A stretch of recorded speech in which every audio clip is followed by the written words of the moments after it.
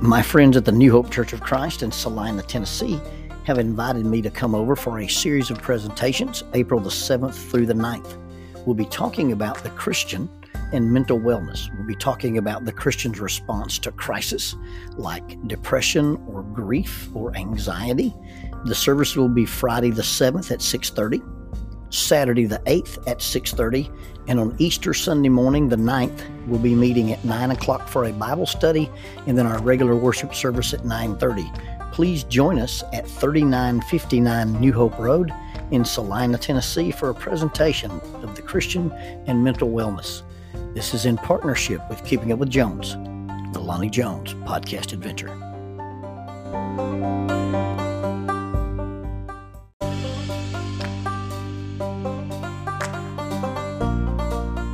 Keeping Up with Jones, the Lonnie Jones podcast adventure, is brought to you by TKM Incorporated.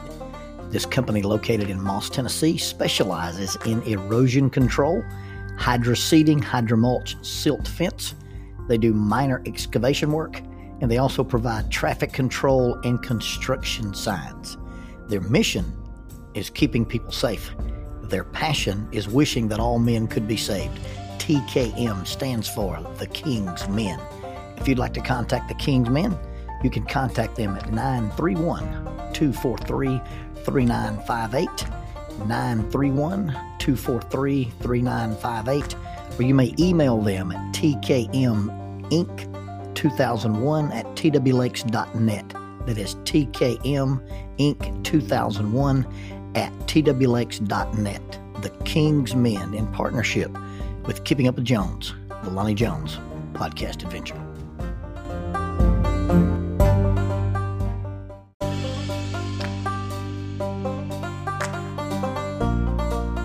SJ&L General Contractor is a full construction company that primarily focuses on civil construction and asphalt sales in the Huntsville and Fayetteville regions. Services they provide include, but are not limited to, road construction, asphalt material, underground utilities, site work, and demolition. They employ heavy equipment operators, concrete finishers, pipe layers, and CDL dump truck drivers.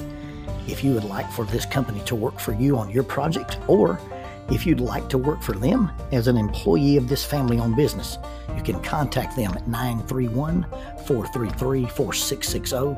That is 931-433-4660, or 3W's and a dot, sjnl.com. That's www.sjnl.com. SJ&L General Contractor is a sponsor of Keeping Up with Jones, the Lonnie Jones podcast adventure.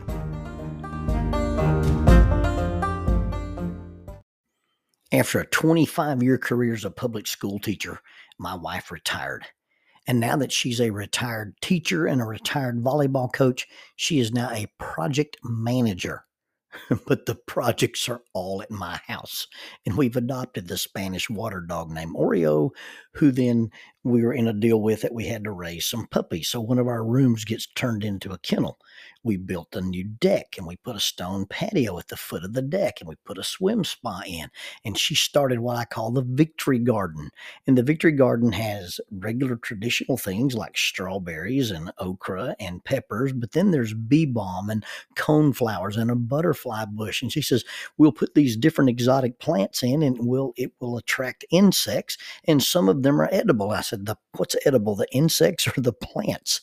And then we move into the kitchen, and there's our another project where we're going to redo our countertops. And we replace the existing countertops with black granite countertops. Now, if you're going to put black granite countertops in your kitchen, you've got to have new appliances with darker accents. So a refrigerator with dark accents. You've got to have a new microwave. You've got to have a new oven. You've got to have a new ceramic cooktop. You've got to have a new dishwasher. You've got to have a new farm sink. And we don't even live on a farm. We have a garden. It's not even a farm.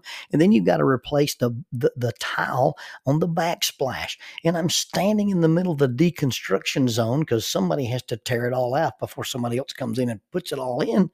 And I think to myself, I'm going to have to rob a bank to pay for this. Now think about that. Robbing a bank to pay for your remodel is a pretty logical thought. The bank has money. I need money. If I had the bank's money, I could pay for all this stuff. Now, robbing the bank may sound illogical to you, but the bank's not going to give you the money.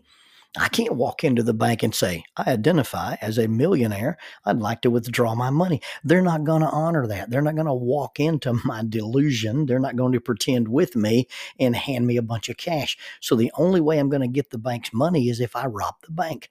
And although that is an illogical train of thought, it is absolutely irrational because I don't need to be robbing the bank. But just because I had that thought, just because I'm standing in a situation where I'm overwhelmed and I don't have any resources or don't feel like I've got enough resources, and I decide, hey, this is a radical thing I could do, does that mean I need to be put on a watch list? You see, when people think I'd be better off dead, when people think if I could just go to sleep and not wake up, that's actually a logical thought. And now it's irrational, but it's sort of logical because you see, people think about killing themselves when they are helpless, or they feel hopeless, or they feel worthless. Helpless means I have no resources. Hopeless means I have no future. And worthless means I have no value. And when circumstances arrive in our lives and we feel totally out of control, we feel totally overwhelmed, and we feel like we have no resources, we have no future, and we have no value, then the logical thought to solve all that is non-existence. But just because somebody has that thought doesn't mean they need to be on a watch list.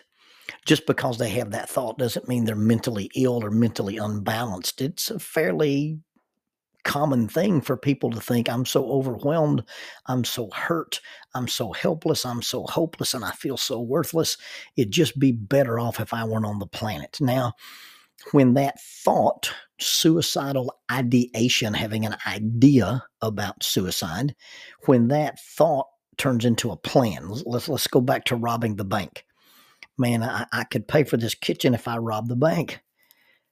You know, the place where I actually bank, they have a security guard. He's 81 years old. He takes a nap about 11:30. And the security camera on the right side blinks. I think it's probably on the fritz. It doesn't take a good picture. And I've gone from having the thought to creating a plan. And then at some point, my plan may turn into an intention. Hey, can I get you to drive up on North Parkway and make a 911 call so that the police will come all to the north end of town? I need about 15 minutes around 11:30 on Friday. Now I've gone from a thought to a plan to an intention. When that kind of thinking takes place, then the suicidal idea, the suicidal ideation takes on a little more seriousness. Now there's another layer to this seriousness, and it's what we call the lethality of intent. The lethality of intent is not just that the person is talking about killing themselves, but the intent has some lethality. It's not the means, but it's the intent. If you have a little 8-year-old girl and she believes that if she eats all of the baby aspirin in the house, it will kill her, and she eats all those aspirin, her intention is lethal. The lethality of the intent is I can make this happen. Versus a guy who is threatening suicide and he's got a pistol, but he doesn't point it at himself or he doesn't point it at first responders. You see, when there's an intent and the intent lacks lethality, we're still not really in the deep woods yet. And in truth, most people who are thinking about suicide really don't want to die. They just want the pain to end. They just want the circumstance to end. In my limited experience, people who are suicidal, people who are actively suicidal, people who kill themselves, do so because of one of three reasons. One, something is psychologically wrong. There's something that has taken over their mental process and they're not responsible for their actions. They're mentally ill, or they're despondent, or they're depressed, or there's some kind of brain interference. And people will kill themselves when something is psychologically wrong. People will often kill themselves when something is physiologically wrong. They've been given a diagnosis, they've got cancer or a brain tumor or something that's incurable, and they don't want to live with the suffering. They don't want to lose their autonomy, or they don't want to put their family through it or drain all their finances. So people will kill themselves when something is physiologically wrong. And then often people kill themselves when there's a perception of that they've done something wrong. And I don't want to face the consequences. I don't want to go to prison. I don't want to face the embarrassment. I don't want to be on the news. I don't want my family to go through this. So when people are actually serious, lethal with their intent on suicide, it's usually because something is psychologically wrong, physiologically wrong, or because they've done something wrong. More often than not, when people are talking about suicide, their message about killing themselves contains a theme. They want to communicate something. They want to control something, or they want to avoid something. And so as you talk to people who are in crisis, or you run into a family member and they seem despondent and specifically helpless, hopeless, or worthless, and you talk to them about that, try to find out, hey, what are they trying to communicate? I heard it said once that suicide is a period at the end of a long sentence that nobody was reading. And so getting them to say, hey, what are you trying to communicate? Or what are you trying to control? People who feel out of control often think about killing themselves. Or what are you trying to avoid? There's something that's coming up that fills you with so much dread, and you feel like you're helpless or you're hopeless or you're inadequate, a form of worthlessness. I'm inadequate to deal with it, that suicide seems like the only option. Now, asking a person about suicide does not increase their level of thinking about suicide. And so if you see somebody and they're acting in a way that causes you to be concerned, you need to ask them about it. Now, as a general rule of thumb, if I ask you, are you thinking about killing yourself, and you hesitate, that answer is yes. It's one of those binary questions. If I ask a young couple and they're dating and the young man's not in the room, but he's demonstrated that he might be a scoundrel, I ask this young lady, do you trust this young man? That's an immediate, yes, I trust him. But if you hesitate, well, he's sweet, well, he's good, then no, you don't trust the fool, don't marry him. The same thing, if I ask you, are you thinking about killing yourself, and that's not on your agenda, you'll give me immediate pushback as a general rule of thumb. No, what, are you crazy? How dare you think that? But if you get a hesitation, hey, are you thinking of killing yourself? And you get that, well, nah, I'll be okay, not really. To me, that is a yes answer, and it needs intervention. You don't need to leave that person alone. You need to have them self-admit to the hospital. You need to contact, proper authorities. We have mental health officers here in town who have the ability to involuntarily commit. But when you're talking to people about killing themselves, be very careful on your wording. I never ask anybody, hey, are you thinking about hurting yourself? Because if they're actively suicidal, in their mind, they think, no, this is not going to hurt. I'm going to solve all my pain. Don't ask them, are you thinking about doing something stupid? Because in their minds, this is a logical solution to all my problems, and it's genius. I've found the solution. I usually just straight up ask them, are you thinking about killing yourself? And although I've been chided for shaming or making it sound judgmental, I will look a person in the eye and say, are you thinking about murdering yourself? Am I going to have to look your spouse or your children or your parents in the eye and say, hey, this person murdered themselves? Because I want there to be a gut level punch, and I want the romanticism to be taken out of this idea of suicide. And suicide means self-murder. And so when I ask people about it, I don't ask, are you going to hurt yourself? Are you going to do something dumb or irrational or stupid? I either use the phrase, are you thinking about killing yourself, or are you planning to murder yourself? And in the unfortunate circumstances when people choose to murder themselves, they don't solve their problems. They create problems for everybody else that's left behind. A person who ends their life by their own hands intentionally, it's like a person wearing a bomb vest. And that vest goes off, and it affects everybody in their immediate surrounding, everybody in their immediate family, everybody in their immediate circle. And it affects everybody in the middle circle, that loose perimeter, not just friends, but acquaintances. And then it affects everybody that they've ever met, everybody they've ever known.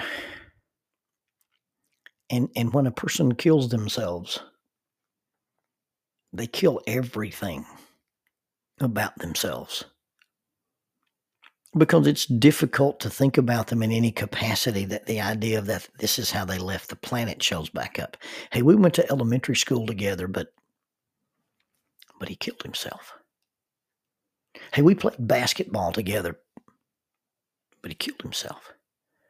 Hey, this guy was in our wedding and he killed himself. And when you kill yourself, you don't solve all the problems. You create more problems for other people. And when you kill yourself, you kill everything else that was attached to you. I can't imagine the overwhelming despair that is in someone's life where they say, the only way for me to feel better, the only way for me to find relief is to end my existence and sever my earthly connections with my family, my wife, my children, my friends. But people go there.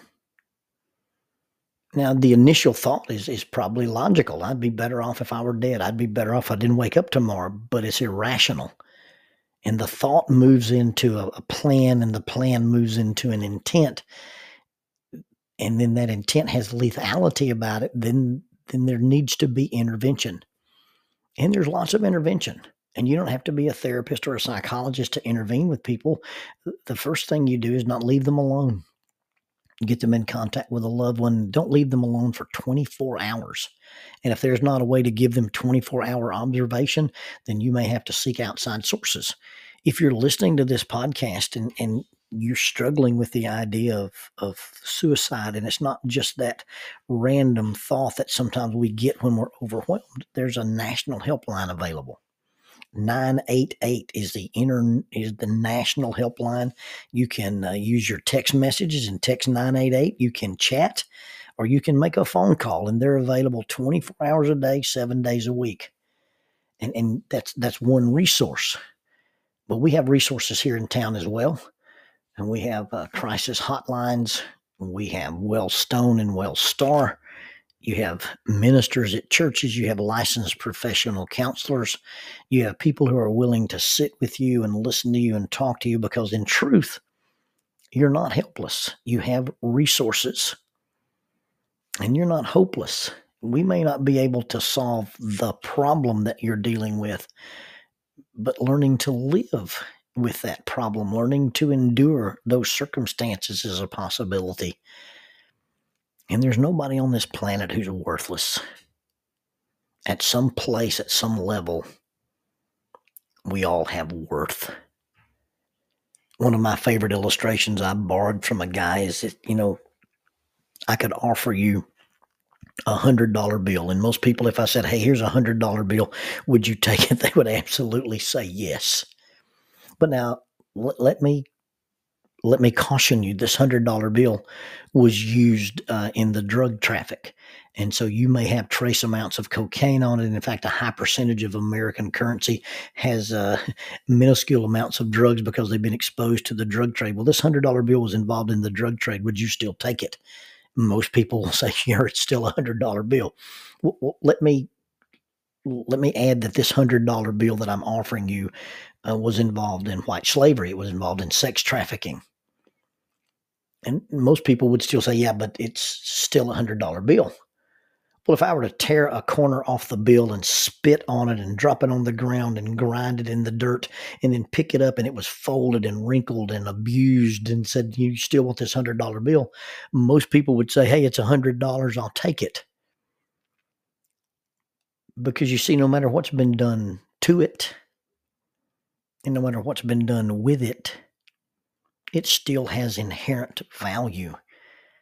You look on the back side and it's got a thing about the United States Treasury, and it has inherent value. And I don't care what you've done, and I don't care what you've been through, and I don't care what has been done to you. You're made in the image. You have a stamped image, and it's not United States Treasury. It's the God of the universe. You're made in His image, and His Son died for you. And regardless of what you've done, and regardless of what's been done to you, you have inherent value. So we are never helpless. We are never hopeless, and we're never, ever worthless. And so if you've had the thought, or you know someone who's having the thought about killing themselves, please don't let hopelessness, or worthlessness win the battle. You have worth. You have hope. And people love you. And so you have help. And we may not can solve the problem. We may not can take away the burden. But we can bear the burden with you. No one will truly possess the ability, the healing power, to fill that void that you're trying to fill. But someone is willing to sit in the void with you. And just by their presence, maybe the void can feel smaller.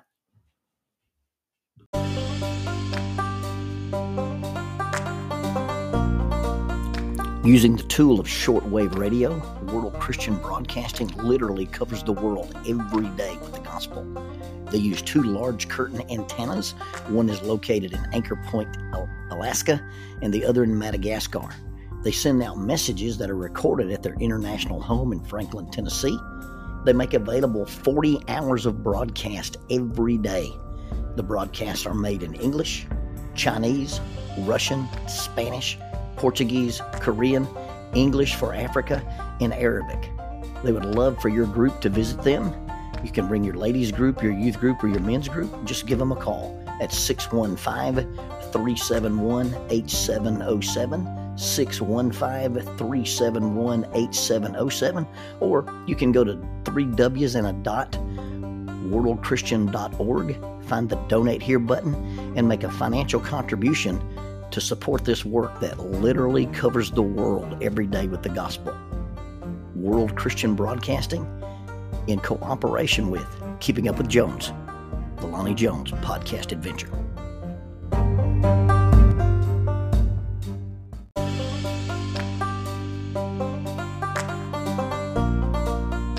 Keeping Up with Jones, the Lonnie Jones podcast adventure. I am your host, Lonnie Jones. My wife Jackie and I moved to the city of Huntsville in 1986 for me to be a youth and family minister. I have been a minister since 1980. I have served in this community as a police chaplain assigned to a SWAT team since 1992, and I've been in private practice as a licensed professional counselor since 1998. I'm also an adventure educator and an avid outdoorsman. I dabble in rock climbing, and I goof around with Brazilian Jiu-Jitsu. Our life has been full of many wonderful experiences, and some just outright adventures. I used to write about those things in a little church bulletin article, so now instead of asking you to read those things, we're just going to talk about them in our podcast. And as we talk about them, we're going to talk about the facts. The facts lead to concepts, and the concepts lead to application. One caveat about the facts is, for the most part, we're going to tell you the facts just as they happened. But every now and then, we're going to tell you the way other people have told us they remember it happening, with a little bit of embellishment. It's all good, clean fun and for educational purposes. Thank you for listening, and we hope you enjoy Keeping Up with Jones.